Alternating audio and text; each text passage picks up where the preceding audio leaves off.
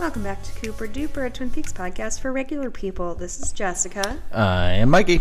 And we're back. Sorry it's late, but also not that sorry because it's Thanksgiving week and we're doing this for free, so... Apologies. Yeah, so you're welcome.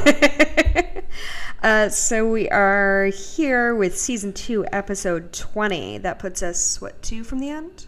Yeah, there's one more episode and then the finale. What was the finale, and obviously we have a subsequent movie and third season that came out 26 years later. Right. But it is a third season nonetheless, and we will certainly jump into those in the future. So, Okay, so this aired April 18th, 1991. It's called The Path to the Black Lodge. Written by Harley Peyton, Robert Engels. Directed by Stephen Gyllenhaal. Is this... I don't really know him. I can only assume there's not a lot of Gyllenhaals in the industry. I mean, I have to think in Given that I know two and they are related, I'm going to assume that this is Father Gyllenhaal, the priest. I mean, maybe in Sweden or whatever, Gyllenhaal's like Smith, so... Or, now hear me out, Okay. it's not. Stephen Gyllenhaal, American film director. He's the father of Jake Gyllenhaal and Maggie Gyllenhaal. Yeah. Can you believe it? How about that? It's weird because you don't see a lot of nepotism in Hollywood. No, it is strange. Especially not in this show, i.e. Warren Frost and the Deschanels and, And Leo and family. Yeah, you don't see that a lot. Yeah. Cleveland. Jessica. Yeah. You do see it a lot. There's another Gyllenhaal. There's a Luke Gyllenhaal. Luke Gyllenhaal's not linked in Poor guy. Wikipedia, though. Do you think he hangs out with Daniel Baldwin a lot? I bet he's just like an outstandingly attractive guy who just has a really regular fucking life. So I bet he's doing real good. Yeah. Good job, Luke Gyllenhaal. We're rooting for you. All right. So do you think he didn't make it? I don't know. Never mind. I got nothing.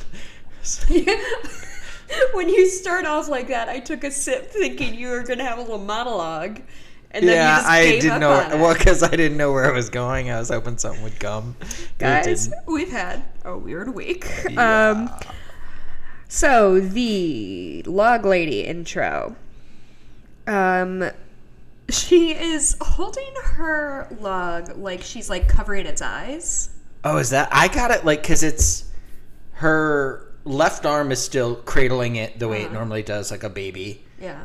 And then the other one, it usually just rests on top, like it's like where its chest would be. Yeah, like it's almost like swaddling a baby or something, or petting an animal. Some strong pantomime work. This one felt like she was. I got the vibe that she was choking it. Well, that's darker. Well, but either way, like covering its eyes or it's whatever she's doing. She's. It must be on purpose. Obviously, holding it in a strange way. Yeah. So she says, quote, "There are clues everywhere, all around us." And, and then that also, I'm reading into the way she's holding her log because her entire monologue in the scene is about clues being everywhere. Yeah. So I'm over-analyzing this particular bit. There are clues everywhere, all around us, but the puzzle maker is clever. The clues, although surrounding us, are somehow mistaken for something else. And the something else, the wrong interpretation of the clues, we call our world. Our world is a magical smokescreen. How should we interpret the happy song of the meadowlark or the robust flavor of a wild strawberry?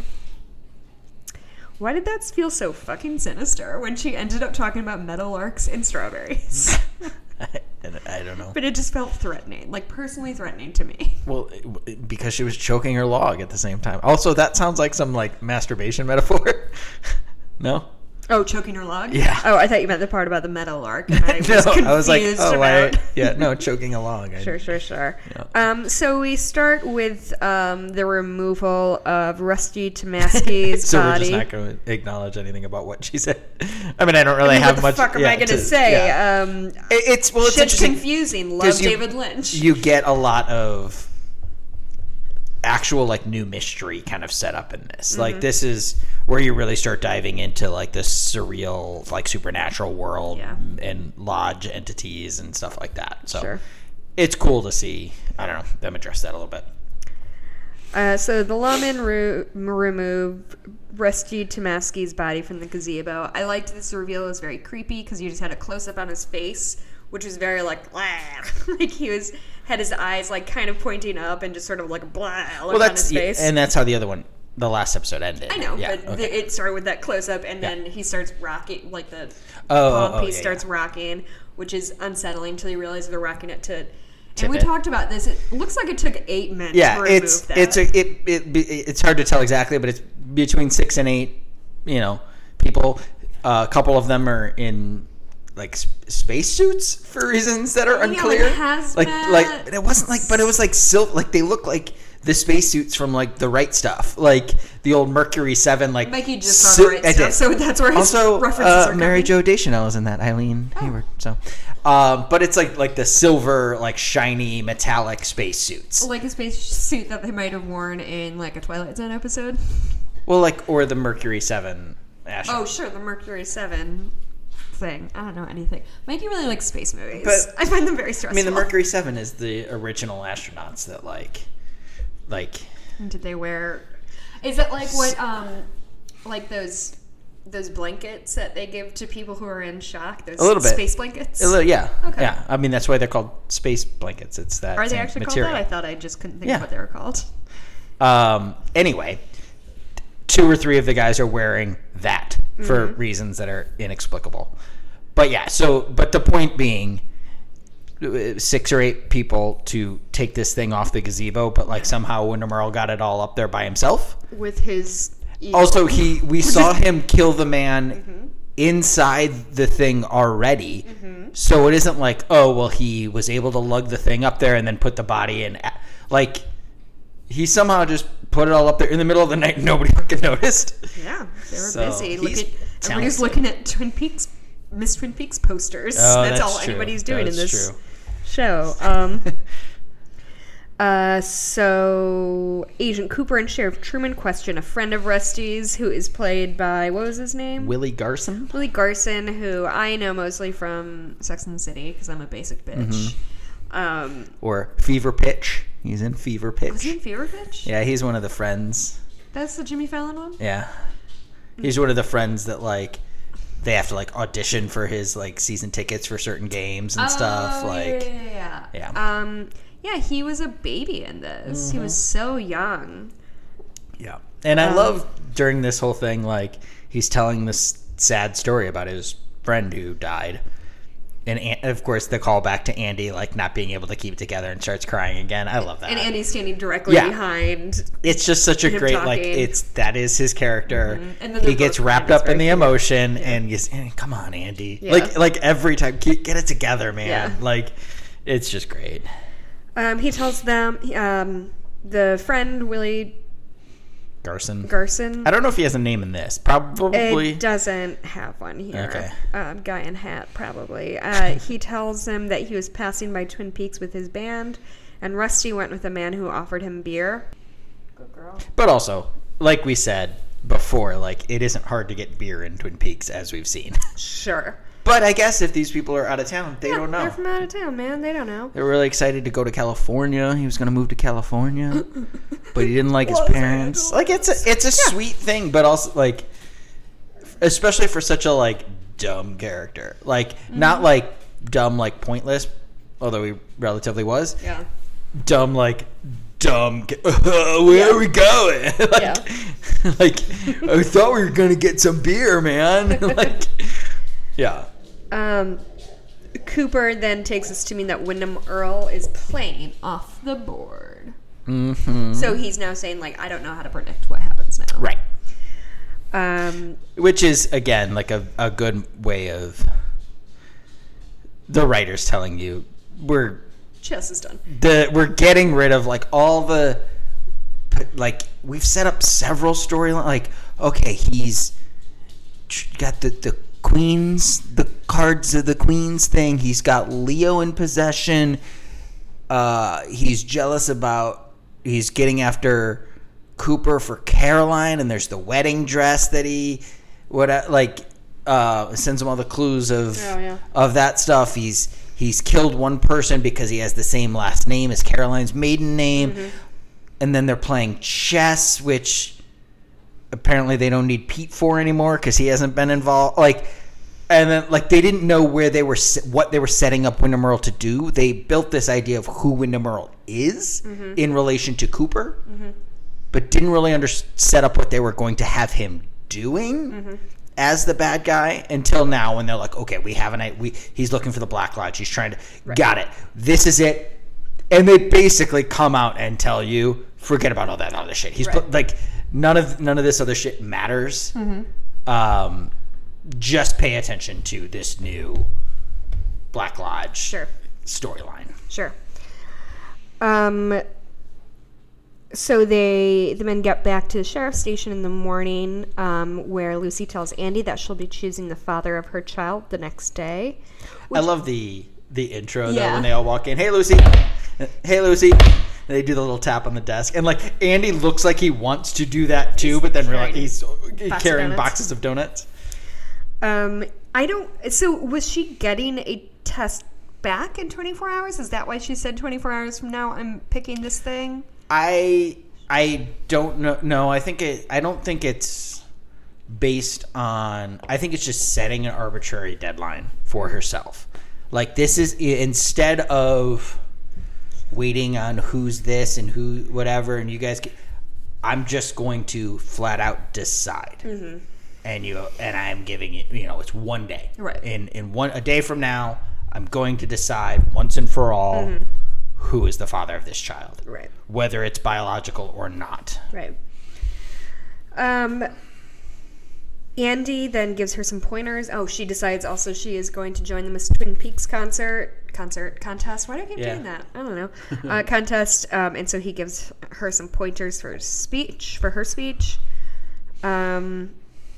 About environment, I think. Yeah, and he says about people need to stop throwing their beer bottles in Pearl Lake. Oh, and she writes it down verbatim. And then and styrofoam doesn't die for as long as we live. And then she's mind blown by it. It doesn't. So back in the hotel, Jack is looking for Audrey as he's getting ready to leave. Beautiful brown on brown. Really nice ensemble. Like, not corduroy, but like really, really thick flannel or something. Like, it looks almost velour, maybe. Like, it looks very soft in a weird way. Well, when you're flying, you want to be comfortable. Oh, yeah, sure.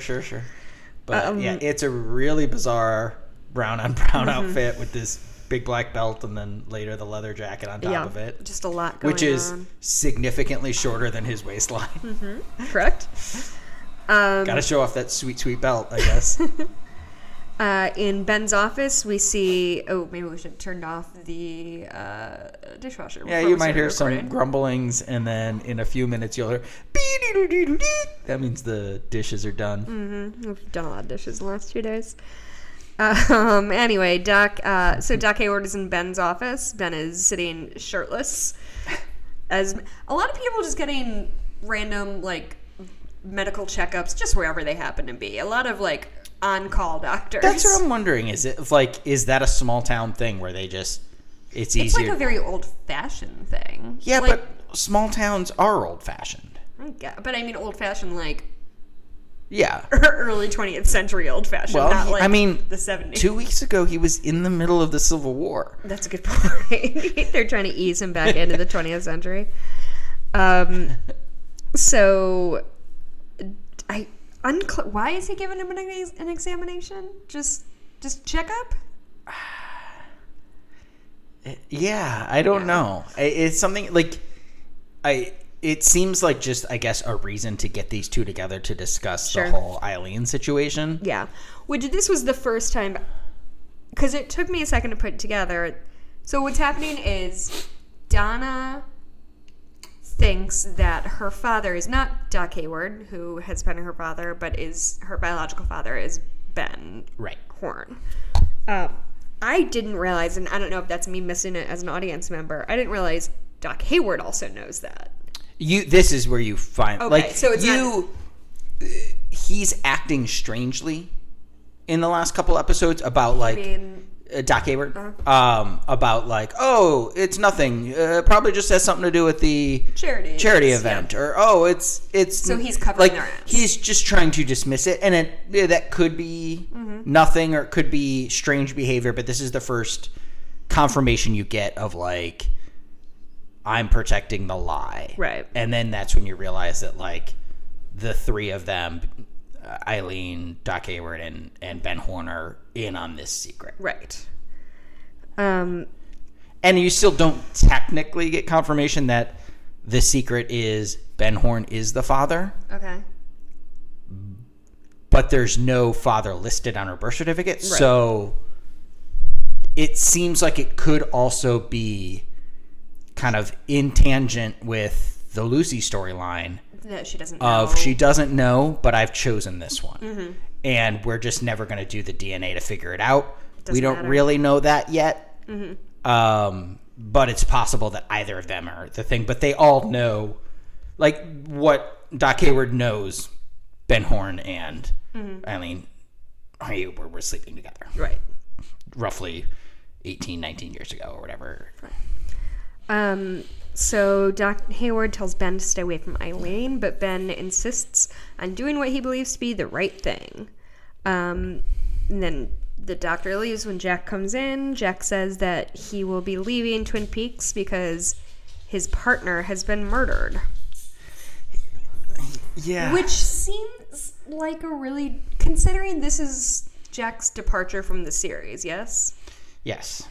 It seems to me that this is a very strange choice of reasons to get him out of town, because it's not even... Because I would think that the smart thing to... Like, if we were going to do a death, say, like, oh, my father died, so I need to take over his business, and so I cannot come. Something. Like, this was... Murder. My partner was murdered in my Brazil. My partner who was never mentioned. Yeah. And I have to take over his duties. Like, it's a bizarre choice to have made him murdered. Right. It's, unless they were trying to set up a potential comeback third season. Sure. You know, oh, this is an eggshell. Like, this is a little loose end that we could potentially pick up later and run with it. Like, it's bizarre. Yeah. It's an odd choice. Yeah. And it's so like, my friend was murdered. He was more than my friend. He was my partner. Yeah. Like, it's so... It was very dramatic. It was just jarring because there's no setup for it. Like, I get that they needed him to leave quickly, but yeah, there are other ways you could have gotten him out of there quickly. Or just, like, he had a new job he had to get to by a certain time. Like, it doesn't need to be that dramatic of a reason to leave. Like, you've got duties, you've got priorities, you've got, like, my job is to bail out businesses and all this or whatever. His job, like, he has his next gig lined up and he has to be there at a certain time. It's his job. Right. Like, I mean, I get that's that they reason needed enough to have suddenly he has to go, because that kind of explains why, why Audrey makes a decision she does to chase him to the airport.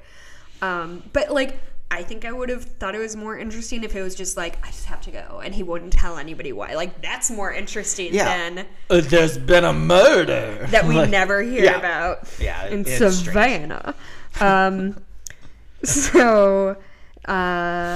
So Donna is in her attic. She finds a birth certificate and finds Which is a cool scene with the fan going and the light coming through it. It's overly dramatic to a point, but it's good. Sure. I liked it. So she says she sees that no father is listed, and then her mother calls her down because Deputy Hawk is on the phone for her. And we see this sweet Ben Horn 70s photos. Ooh, yeah. Which, like... They go through a series. Now, are we supposed to understand that they were a throuple? Or was he just close to the family?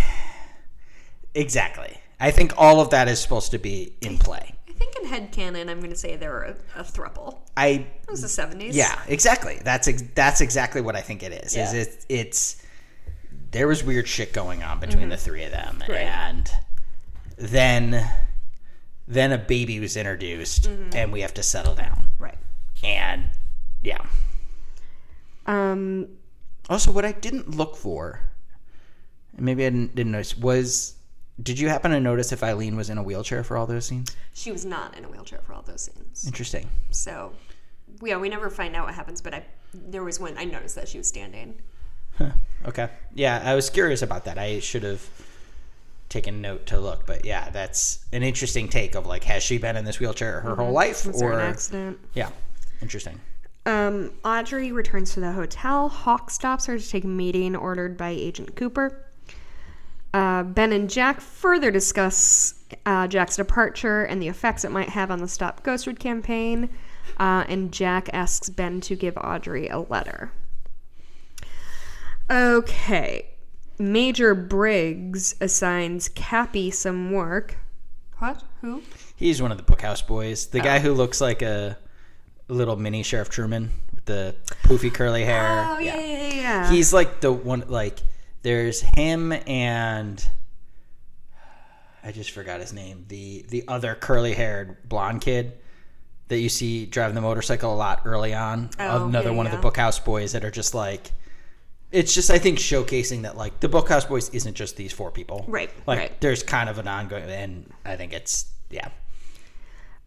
So Major Briggs assigns Cappy some work and meets with Dale and Harry to discuss, meets with Cooper and Harry to discuss Earl's activities with Project Blue Book, telling them that he became obsessive and violent and was dropped from the project. So we've learned that not only, which this, I don't know if this is sloppy writing or whatever, but now we know that Wyndham Earl not only was Dale Cooper's partner, but was also a member of Project. They established that already. Okay. They talk about his involvement with Project Blue Book the last time they brought in. Did they? Okay. Briggs, so Briggs knew who he was. Okay. Because they worked together. They didn't go into the specifics of it, but he's like, oh yeah, I remember him being around. Like, they clearly didn't work together closely, but he knew him. Right. And then I loved it. Like, I wish, because I feel like it took me several times viewing it before I realized how much dense information is in that video clip. And he talks so quickly with this, like, elevated scientific language that, like, you almost miss what he's saying. But he's telling you, like, he's laying out all of, like, the evil spirits mythology with the whole idea of Dugpuz. And that's part of the thing, too, is that, like, they're what? Yeah. They're what? Dugpa? And he keeps talking about Dugpuz as being this, like, evil entities, and they've manifested this thing that they call the Black Lodge, and it's this place that they can access through their use of evil and negativity and all this. Like, it's a really, really dense moment that's, like, the sound quality is not as good because you're watching it. Like, all of this stuff, it's really interesting that, like, you get so much great information in the grand mythology of Twin Peaks in this sequence, and it's easy to just miss all of it. Sure.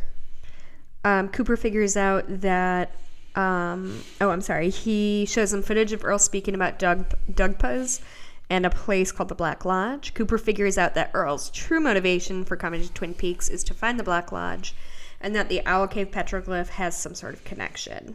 Earl is listening into the conversation and says he knows more than the Bookhouse boys do, and he plans to go with Leo Johnson to ambush Major Briggs. There's also a great, I love the capper on that of Major Briggs. Maybe I'll go for a walk. I'm gonna go for a walk in the woods, and I absolutely love Harry's line. If he just looks at him and goes, "Don't forget the breadcrumbs," which is just like.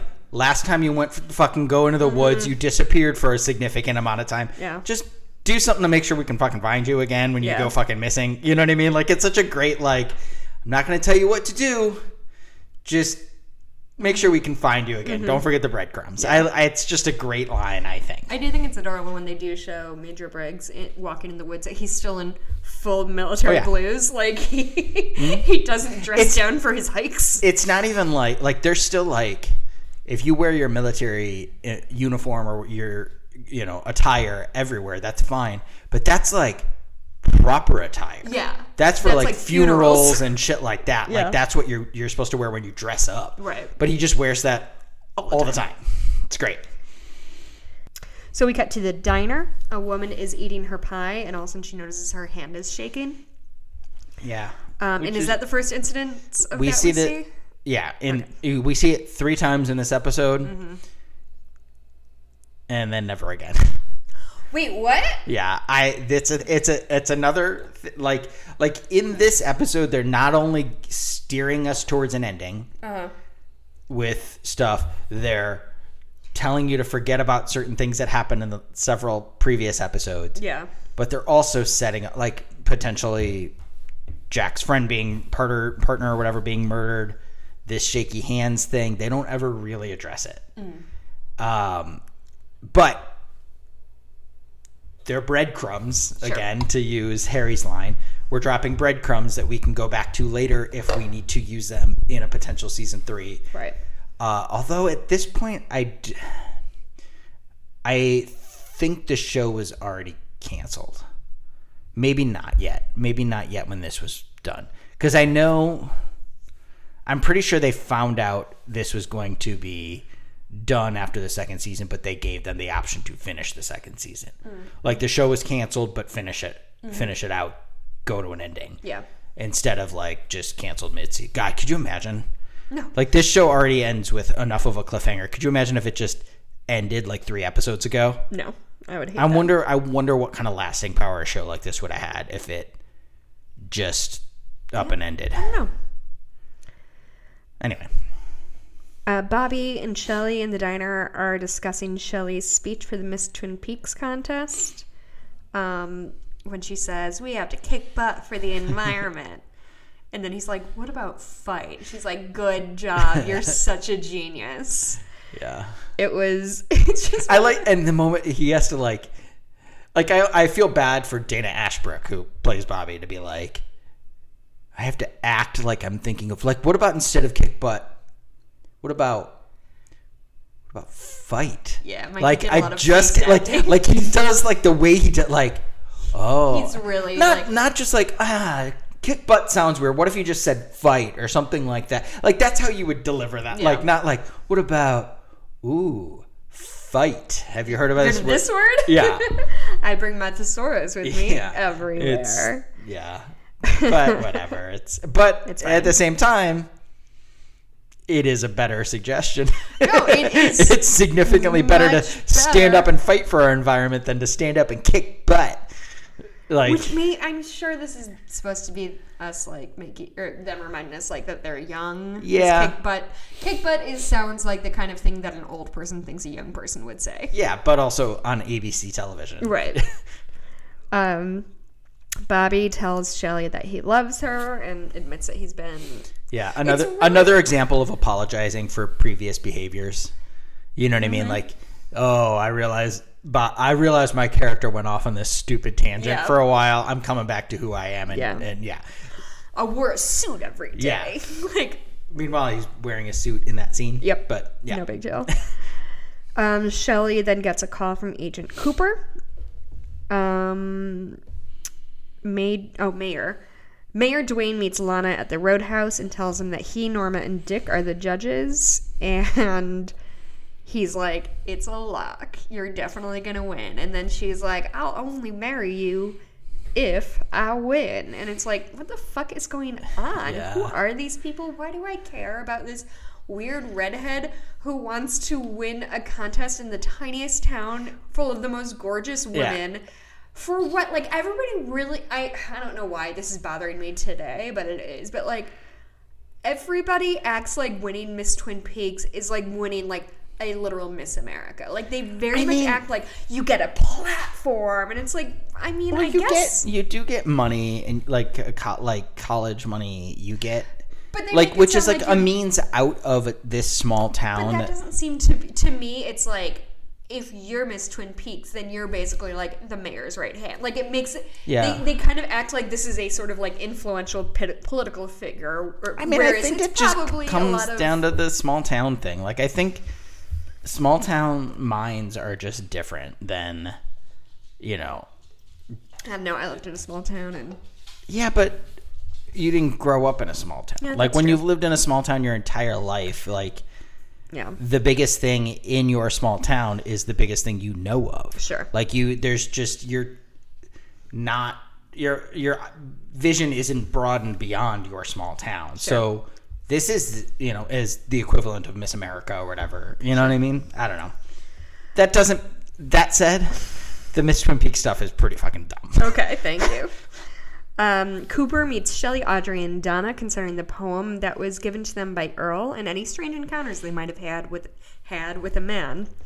Also, great camera work in this episode again. They do a lot of slow, Tarantino style, around the table. Yeah, around the back of Cooper's head, and then it gets to Audrey, and then rack focuses to but all within slow camera movements and stuff. There's a lot of really good camera movement in this episode, actually. And they all noticed a strange person who they encountered the day they got the poem. Cooper puts together that was probably Wyndham Earl. So and then Cooper tells them to check in with the sheriff twice a day, 9 a.m. and 9 p.m., I believe, and gives some guidelines. Yeah, make sure your parents always know where you are and stuff like that. So Earl tells Leo, so we're back in Earl's little cabin guy. He tells Leo about the, what is it, Dugpa? Dugpa? Mm-hmm. Silent S. Tells about the Dugpa as Leo cleans off a table saw.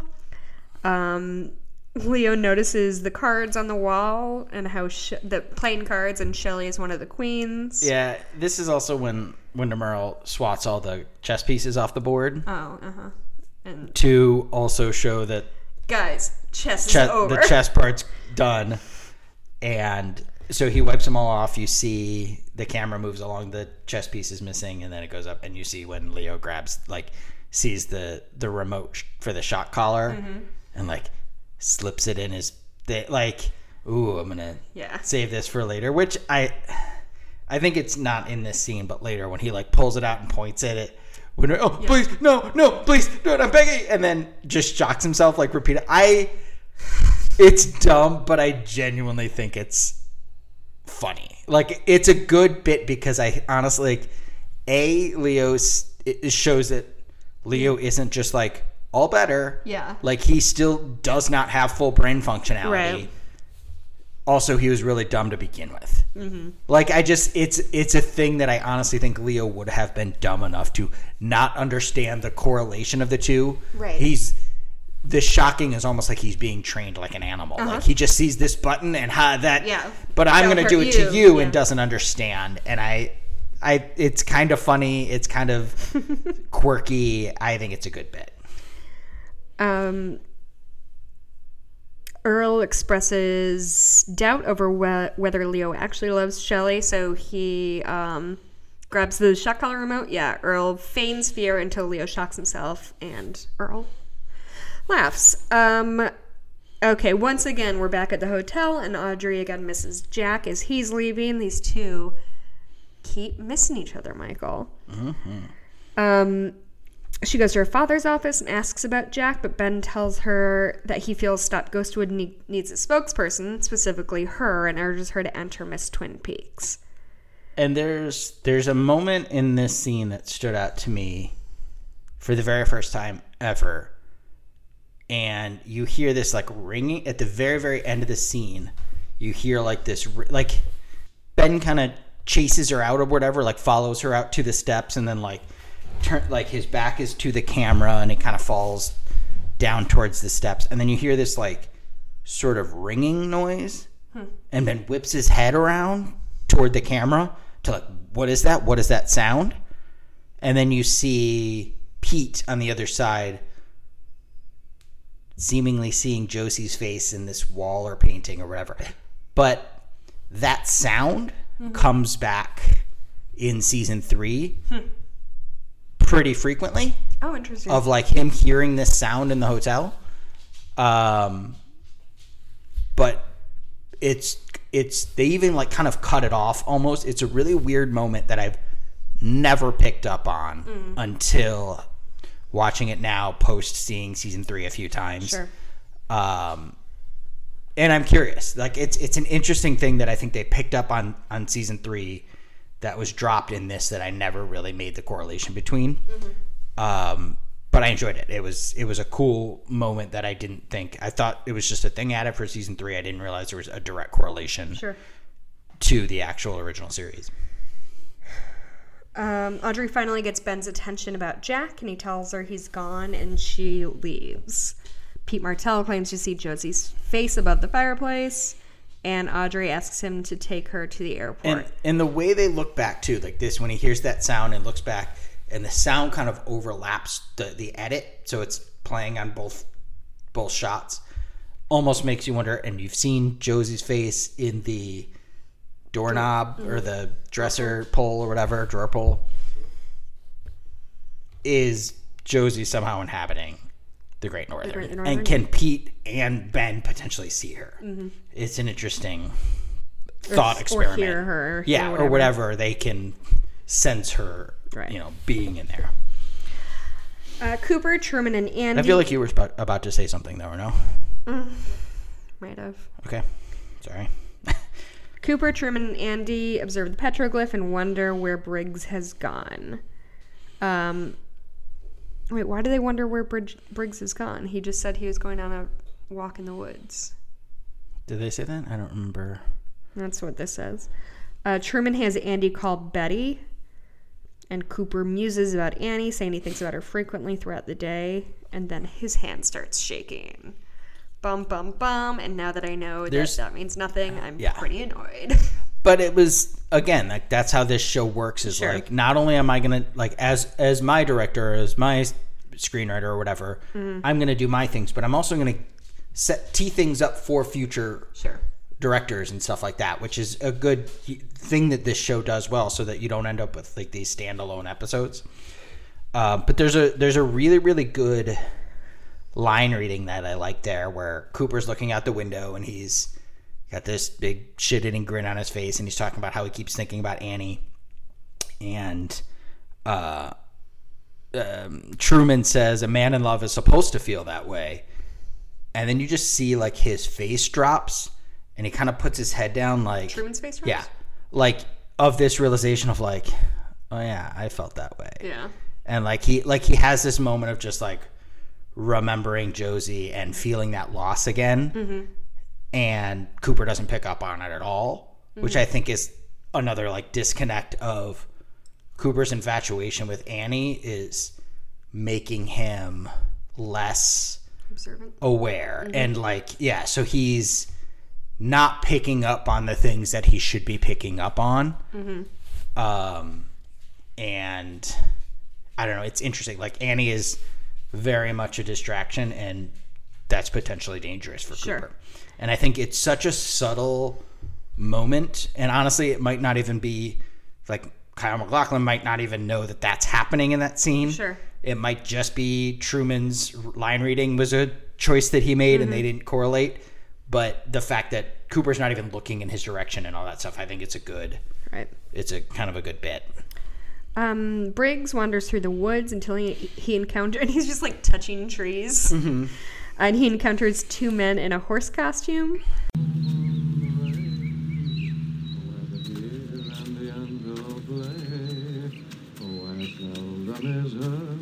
A discouraging word. Hello, Wilbur.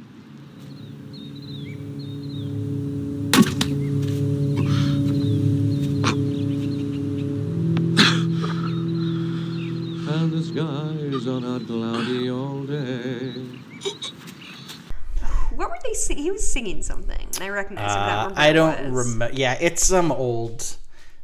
It's like a Greensleeves type thing. It's like some old public domain type song, like I'm working on the rail, like something dumb like that. Like, I don't remember what it was, but it was something like that. I really liked the scene because it, to me, was hit the nail square in the head of like the eerie, creepy silliness of Twin Peaks, because it's like we figure out what's going on, but it's still like it's also a horse, which is another like reoccurring thing in here. But just that choice to put them in like one of those old-fashioned two-man horse costumes, and they're just sort of like they're not just walking, they're just sort of like step tapping through the woods, and it's just eerie and odd. And Wyndham Earle needed to have his face hidden so that Briggs didn't recognize. Right. But he was specifically going there for Briggs because he heard via the tree that he was going for a walk in the woods. So and in the Pacific Northwest, there's just the woods. Right. And it's the best way to navigate when you're looking for one person in the wood. Just straight line through? It's the best way to do it is doubled up in a 2-person horse costume. Yeah. And you don't want peripheral vision. Right. As long as you can see through that tiny little mesh thing in the front, you should be fine. That's the best way to navigate the wood. So the wood. So because there's just one.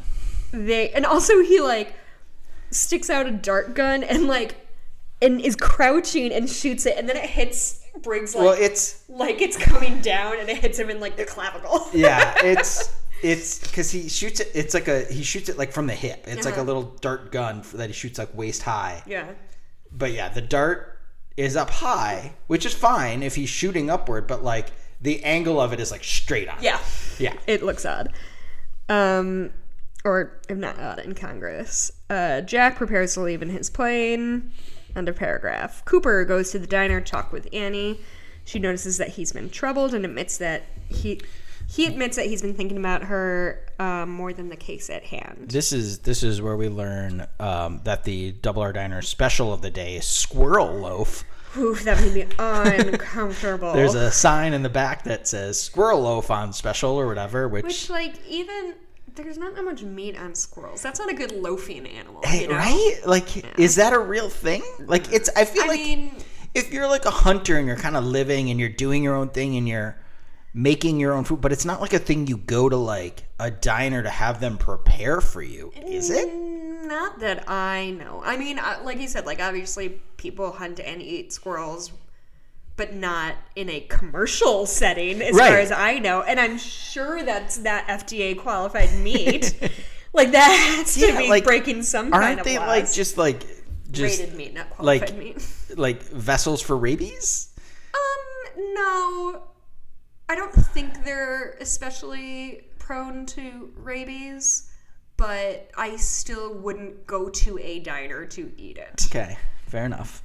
I think it was also only $2.95 or something, so it was real cheap. Yeah, it's suspicious all around. But also, anyway, during this scene though, there's the whole thing is one really long slow pull back on the shot, which is just a great moment, and it's they're connecting with each other, but we're pulling away from them. It's unsettling again in a way that Cooper's getting lost in this, and he is it's to the detriment of all of his otherwise very sharp senses. Right.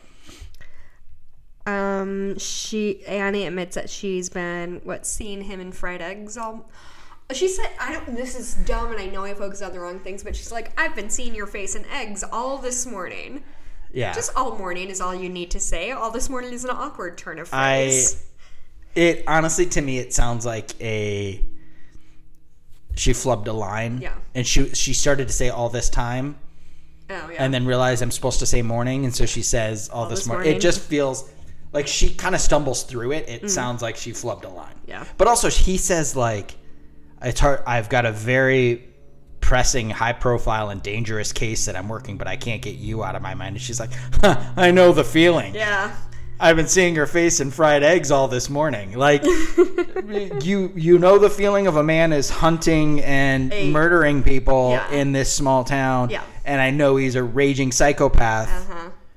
But my face is in your eggs. Yeah. Got it. Yeah. Relates. Nailed it. Yeah. And they both are just one table Coke instead of Diet Coke. Classic Whoopsie-daisy. Annie. Yeah. Hey.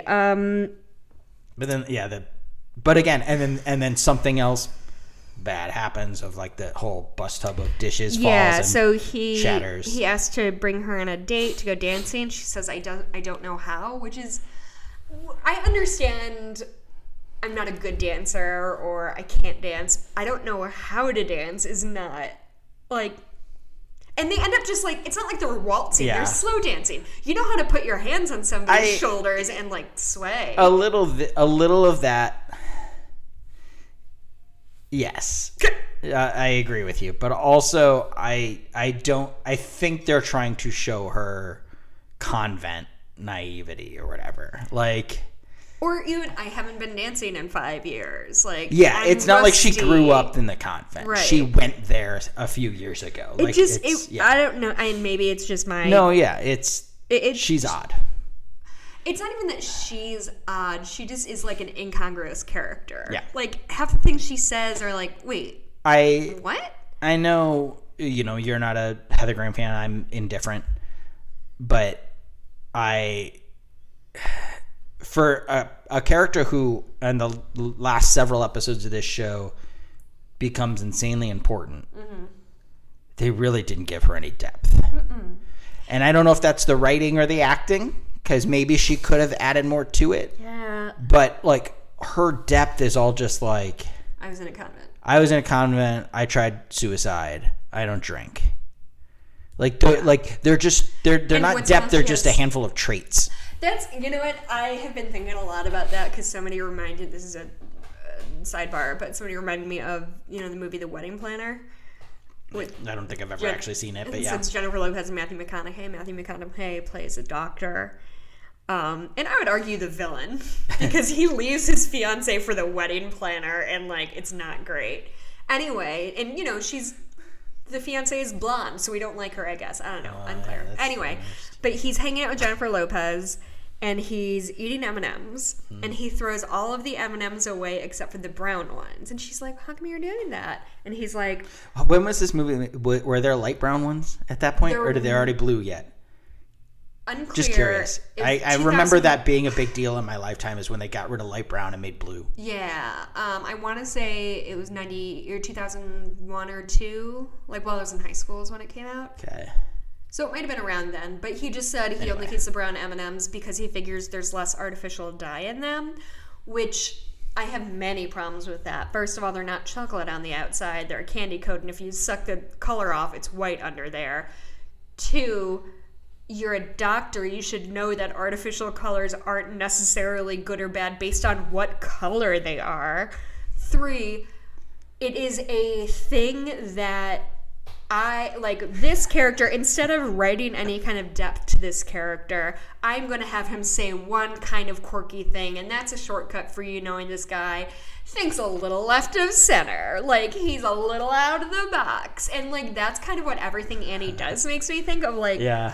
It's nothing that adds any interest or depth or I don't know, layers to her character. Yeah. It's just like, isn't this crazy? She did X. But also, like, and then that's the thing is that, like, maybe you can chalk that up to actor performance.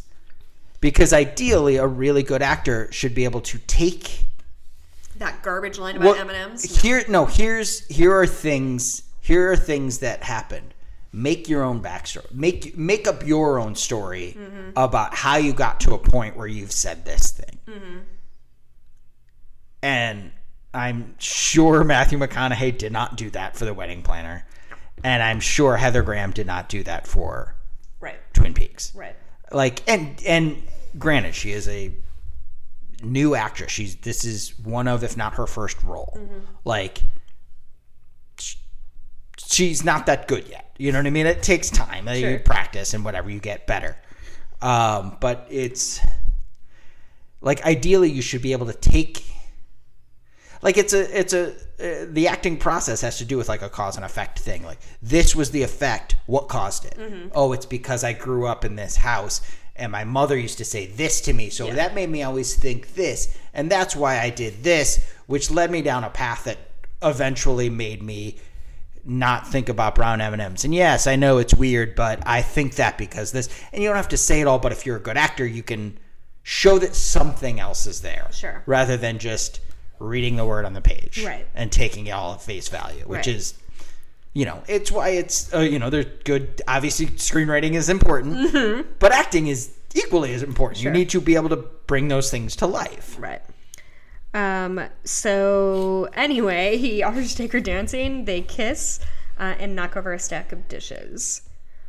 And then, Pete takes Audrey to the airport, and right before Jack prepares for takeoff, is he flying the plane or he's just in the plane? Yeah, he's flying it.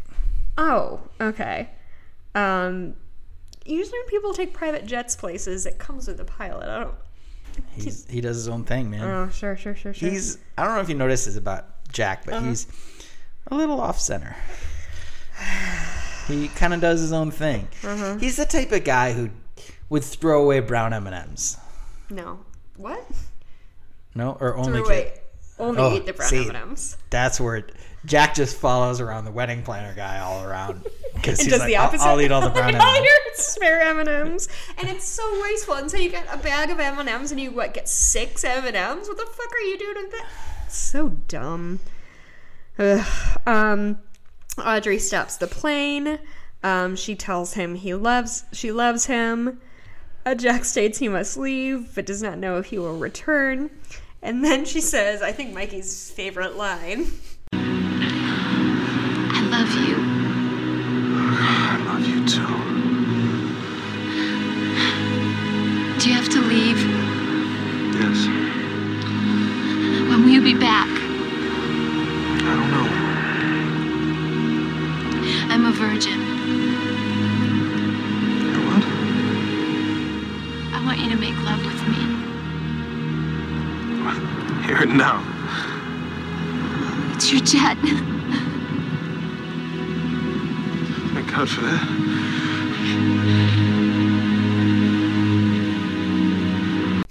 Which is? Well, here's the thing.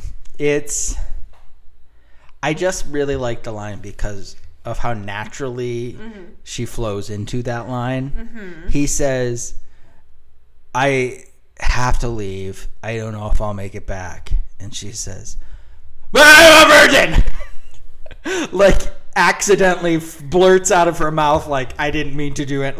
It's terrifying. If I were him... You broke our listeners' ears. Yeah. She broke mine. It was they had to condense this into a shorter scene. And so they just these are the lines that we need to get out. We don't have enough time for all these other filler or real conversation piece lines. It just is so. She's like, I'm a virgin and I want to make love with you. And so he's like, all right. Okay. You want to fuck on my plane? Good thing I own this plane. Hey-oh. And so they go fuck on the plane, I guess. While Pete sits outside in his truck and just fucking waits. Bless his heart. It's just... And also Pete's hands start shaking. Yeah. All right, so we are back in Wyndham Earl's little cabin. He has Briggs tied up to the wall in an odd way. So he's on one foot. One leg is tied up. It almost feels like they wanted him to be sprawled in an X. And then so they could spin the thing. But he couldn't do that.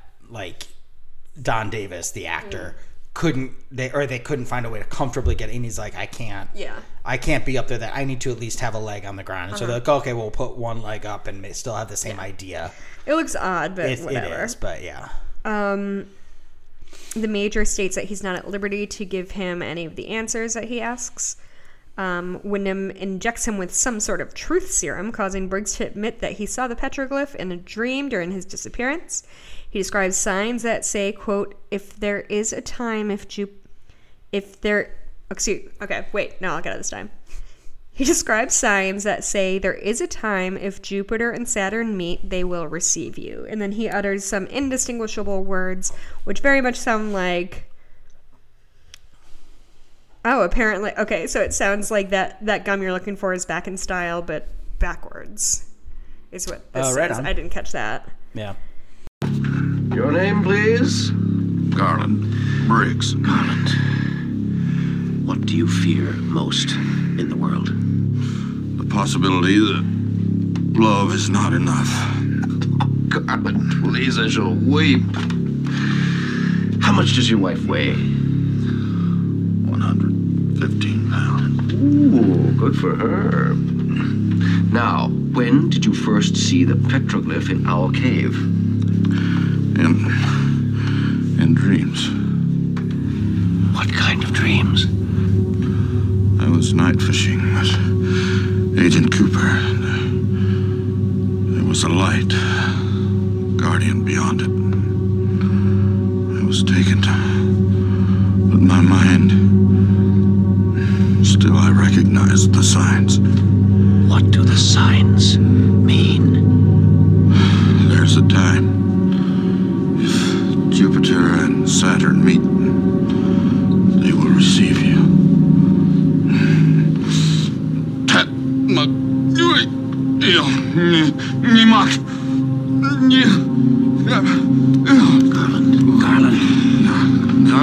Garland, I was hoping for a lengthy conversation. Leo, put the Major to bed. I feel like I remember hearing something about that being a thing that people have looked at, and I don't remember. So they also get a line that seems really stupid, but like as I get older and I've watched it and stuff more times, I genuinely enjoy the part where he basically he's injected with the true serum and stuff, and so he's telling the truth, and then he says, "What is your greatest fear?"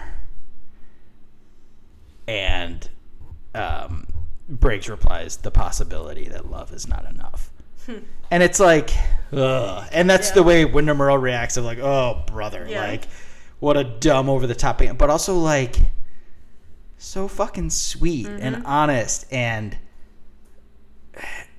comes into play a little bit more so later when we talk about how you get in and out of the Black and the White Lodge and stuff like that. Like, I love it. I think that's just a beautiful line of like, your greatest fear is simply the idea that the possibility that love is not enough. It's sweet, and it's very, Garland Briggs, and he's a great character, and I love it. Catherine shows the puzzle box to Andrew, who solves one of the layers in a way that Mikey does not find satisfying. I hate this fucking puzzle box. He basically just does like your birthday, my birthday, the day we got the box, and for some reason that is the exact right order. But it's not a calendar. Well, I mean, like there's zodiac signs and moon, but there's no like this is my. No, but he's saying like, okay, so my birthday would be Libra and your birthday would be but Leo. He does for each birthday. He does like a 3 or 4 button combo. Oh, does he? Yeah, which doesn't make sense. Like he's pressing them as though it's like. Oh, I thought he was. I'm just putting doing, in like, dates. Oh, I thought he was just doing like pressing the sign under which you were born. No, he's doing like this combination of this button, this button, this button. Nope, that didn't do it. This button, that button. Nope, that didn't do it. Like he's pressing the buttons as though he's putting in like 0824. Like, oh nope, that wasn't it. Now everybody knows your birthday. Yeah, exactly. Send me gifts if you'd like. Next year. And did I say 8/24? I'm at 12/24. So it's coming up real soon, guys. Eve. Yeah. Whatever. This is a dumb joke. Almost as dumb as that puzzle box. But anyway, and like then he smashes another layer with a rolling pin and receives a metallic box. They keep building up this mystery puzzle box that like is impossible to get into, and then they get through the first box by dropping it on the floor accidentally. And then they get through the second box by arbitrary button pressing that is supposed to be significant of a date but isn't really. And then immediately smashes the third box with a rolling pin, and then it's like this metal box that... Now there's another box. Yeah, like it's just... it's just absurd. Cooper meets Annie at the Roadhouse and offers to teach her how to dance. She says to him that she wants more than his kisses. There's a great shot in here I pointed out that I love, that there's one couple that's dancing in like a 6-inch gap between a load-bearing pole and the edge of the stage. Yeah. That they're just like, there's plenty of room everywhere, and they're just like sandwiched right into this tiny little spot. It's really dumb, but it entertained me. She tells him that she wants more than his kisses, but they're interrupted by Mayor Milford addressing the crowd but struggling with the microphone.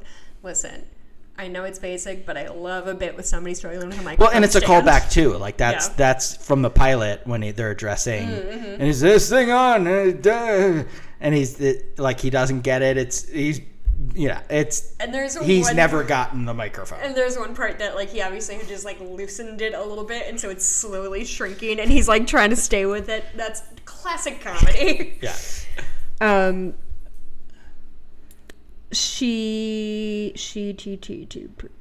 Annie expressed her attraction to Dale, and they share a kiss, being once again interrupted by Milford. She decides to enter Miss Twin Peaks, but then the giant appears. So this is a fucking weird.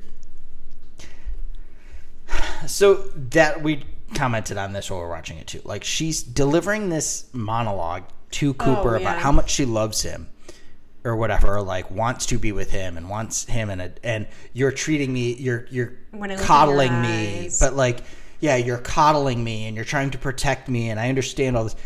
But she keeps referring to him, to you. You're doing this. You're doing this. You treat me like this. And the entire time she's looking at Milford on the stage. Boop, boop, doop, boop. There's the dishwasher. This entire time she's looking at Milford on the stage with like just shoulders squared up and turned away from Cooper to like a full 90-degree turn. And still saying you this, you this, you this. And she says like, when I look into your eyes, blah blah blah. Like, ma'am, that's not his eyes. So the thought here for me is she already seeing the giant? The giant? Can she see him, or does she know something is about to happen there?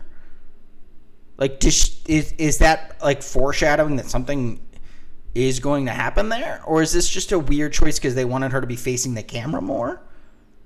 I would think the latter. Sounds more likely. Or is she in love with Dwayne Milford and not Cooper, and she's expressing her love for Dwayne Milford? Yeah. It's just a bizarre. Yeah, it's strange.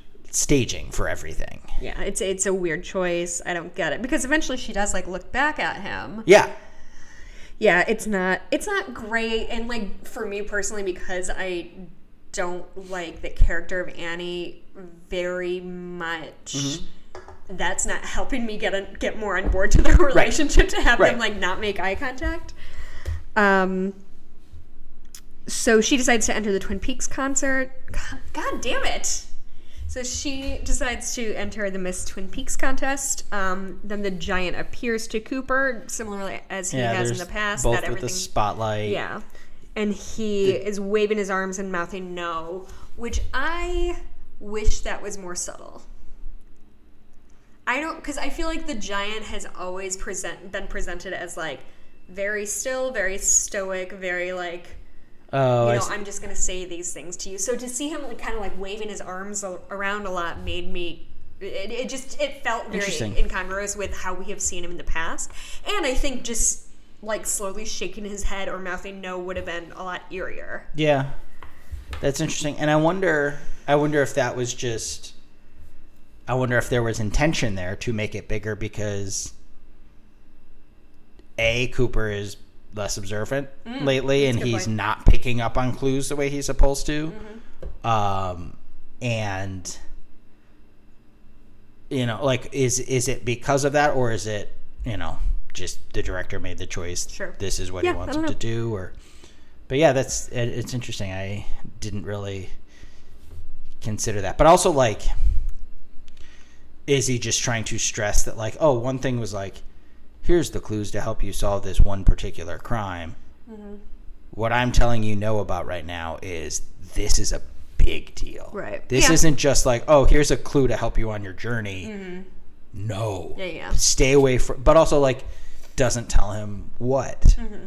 It's just what's no. And is it, is it Annie? Is it Annie entering Miss Twin Peaks? Right. Is it just, being with Annie? Is it even related to Annie? Is he trying to tell him something else? Sure. Is happening somewhere that shouldn't be? Like, yeah. All right. So back to the tarmac. Jack flies away, waking up Pete in his truck. And kind of the way this is revealed, we think that maybe Audrey went with Jack, because all of a sudden he just wakes up and the plane is taking off. And then somehow Audrey had like done a full circle so to come up behind Pete. Sneak up behind Pete. Yeah. Which is, I mean, that's obviously the way you had to say it. But like, Pete seems genuinely sad or whatever that like she left. Which well, because Pete has a good heart. Is he sad that he left, or is he sad that like you made me sit in my fucking car and wait for you, and then you just left with him? Like, I could have gone home a long time ago. Like, what's going on there? But then like, I don't know. Audrey goes to Pete, who reassures her that Jack would return. There's also a thing that is very understandable for an 18-year-old girl to do, but it still makes me roll my eyes nonetheless, of like, I finally meet the man of my dreams. Like, ma'am, you're 18 years old. Yeah. What do you mean, finally? Also, You've only met... Cooper was the man of your dreams 3 weeks ago. Like, You've only met the guys in your high school who, like... Yeah. Scratched their butts during class. Like, yeah, anybody who's not a high school boy is great. We don't all wear dope wigs like Billy Zane, but we can't all. Yeah, that's all very much the soap opera aspect of the show, but yeah. And she mentions that, because Pete says, oh, I'm sure he'll come back. Yeah, he said he'll come back, but he also said he'd take me fishing. And Pete offers to bring her But the fishing. way Pete kind of lights up like, ooh, fishing, you say? I can do that. I can. Oh, no one's ever asked. Like, and it's a sweet moment of not only like I feel like Pete just fishes by himself all the time, which is fine. But like, I would love to have company fishing, and no one will do that with me. And he says that he knows a lot of cures for heartbreak, but a trout sleep in the moonlight is a cure, or something. Or there's nothing like. Yeah. Well, I'll drop it in. But it's very sweet. Pete is, once again, the A+ guy of Twin Peaks. I love Pete. Finally meet the man of my dreams. Next thing I know, he's on a plane to Brazil. He'll be back one day. He promised. Yeah. He also promised to take me fishing, and we never did. Love stinks. Fishing? Pearl Lake or something. I have some tackle in the truck. You do? Audrey, there are many cures for a broken heart, but nothing quite like a trout sleep in the moonlight. May I?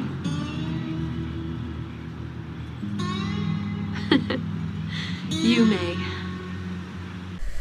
Okay, Leo and Briggs are disturbed by computer... So, I feel like I saw, like, 3 different computers in this episode, and I have seen no computers throughout. Is that... There's the little, like, Palm Pilot thing Cooper has. There's the little word processor that the FBI comes in with at one point, and that's about it. Well, there's whatever this computer is in... And all the Windermere stuff.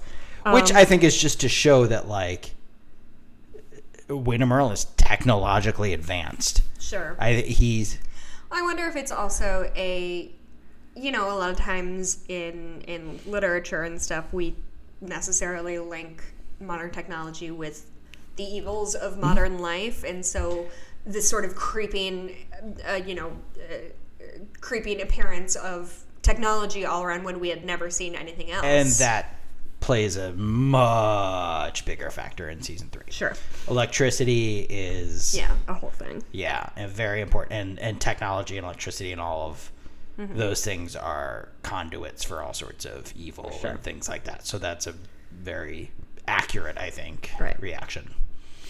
So Leo and Briggs are just... Leo and... Wait, where are they?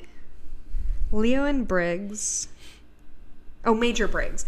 I was thinking Bobby Briggs and was like, why the fuck are Leo and Bobby Briggs together? Okay. What are Leo and Betty Briggs doing together? Leo and Bobby Briggs are disturbed by computer noises as an unfazed Earl discovers that the petroglyph is actually a map to the Black Lodge. Deep in the woods, a light appears and Bob does a creepy hand thing. And he steps out in the open as a reflection on the ground in front of him reveals red drapes. So it's like a puddle. And we see red drapes reflected. It's hard to see in that, but it's like oil. It's like is it? It's like black engine oil. Gotcha. That's the end of this episode. I do want to say I'm just skimming through TwinPeaksFandom.com. Apparently, that scene where Bobby admits to Shelley that he's not been fair to her and that they go over the whole thing we said about the kick butt. Apparently, that is a deleted scene. So that might not have been in the Netflix version if people are watching it on Netflix. Oh, interesting. So yeah, basically what happens is she's just reading her speech. Is the the entire scene a deleted scene, or is it just like, oh, that scene was much longer and they cut a big chunk out? It looks like the whole scene is gone. So, anyway. So that's that. So if you were confused earlier, that's why. That's interesting. I wonder how many other episodes have... I mean, it's tagged on at the end. I might go back and check, but... Deleted scenes that, like, we watched because they were put back into... Right. I was going to say this episode felt a little longer. Yeah, it did. Like, not long, but like it felt like it was running a little long, and sometimes they just do. Yeah. But yeah, I wonder if this was 5 or 6 minutes longer because of that. And that's it. So we have one more episode, and then the finale. We have a special guest for our finale, which I'm excited about. Do it? Is that confirmed? Cool. And it's David Lynch, everybody. I couldn't keep this secret. David. We appreciate you joining us. Yeah. I was gonna do my really good David Lynch impression. Go for it. I'm waiting. Blu-ray is never the medium that I expected this show to be on. I think too many details can distract you from the plot. So we can cut this out, though, right? No, I do such a good job. Oh, that was an impression? I thought we just didn't want to show off that we had David Lynch here already and that he's staying with us for the next couple weeks. No, you didn't hear. He just came over and shoved me off the microphone and yelled about Blu-ray for some reason. It's weird that he did that. It's so strange. You know what, David? That's really rude, actually. This is a pandemic. You shouldn't even be here, sir. Okay, we'll catch you. Gonna do his weather reports. We'll catch you next week. Thank you for listening to Cooper Duper, a Twin Peaks podcast for regular people, hosted by Michael Greif and me, Jessica Blumke-Greif. Our podcast logo is by Foraker Creative. You can follow them at Foraker Creative. Our theme music is by Brad Chakdis. You can always email us at cooperduperpod@gmail.com. Please go on iTunes and leave us a positive review and tell a friend. We'll see you next week.